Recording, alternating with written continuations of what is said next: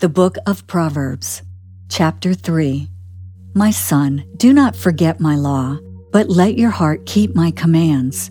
For length of days and long life and peace they will add to you. Let not mercy and truth forsake you. Bind them around your neck. Write them on the tablet of your heart, and so find favor and high esteem in the sight of God and man. Trust in the Lord with all your heart and lean not on your own understanding.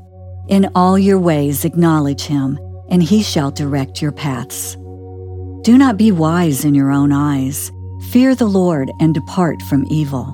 It will be health to your flesh and strength to your bones. Honor the Lord with your possessions and with the firstfruits of all your increase. So your barns will be filled with plenty, and your vats will overflow with new wine. My son, do not despise the chastening of the Lord, nor detest his correction. For whom the Lord loves, he corrects, just as a father the son in whom he delights. Happy is the man who finds wisdom, and the man who gains understanding. For her proceeds are better than the profits of silver, and her gain than fine gold. She is more precious than rubies, and all the things you may desire cannot compare with her. Length of days is in her right hand, in her left hand riches and honor. Her ways are ways of pleasantness, and all her paths are peace. She is a tree of life to those who take hold of her, and happy are all who retain her. The Lord by wisdom founded the earth, by understanding he established the heavens. By his knowledge the depths were broken up, and clouds dropped down the dew. My son, let them not depart from your eyes.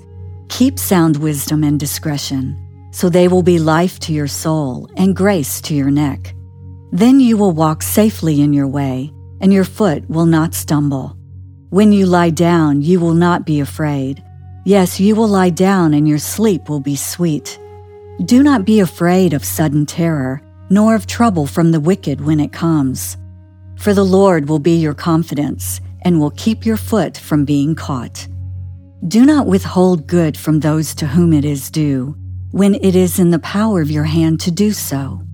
Do not say to your neighbor, "Go and come back, and tomorrow I will give it," when you have it with you. Do not devise evil against your neighbor, for he dwells by you for safety's sake.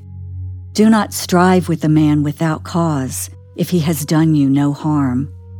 Do not envy the oppressor, and choose none of his ways. For the perverse person is an abomination to the Lord, but his secret counsel is with the upright. The curse of the Lord is on the house of the wicked, but he blesses the home of the just. Surely he scorns the scornful, but gives grace to the humble.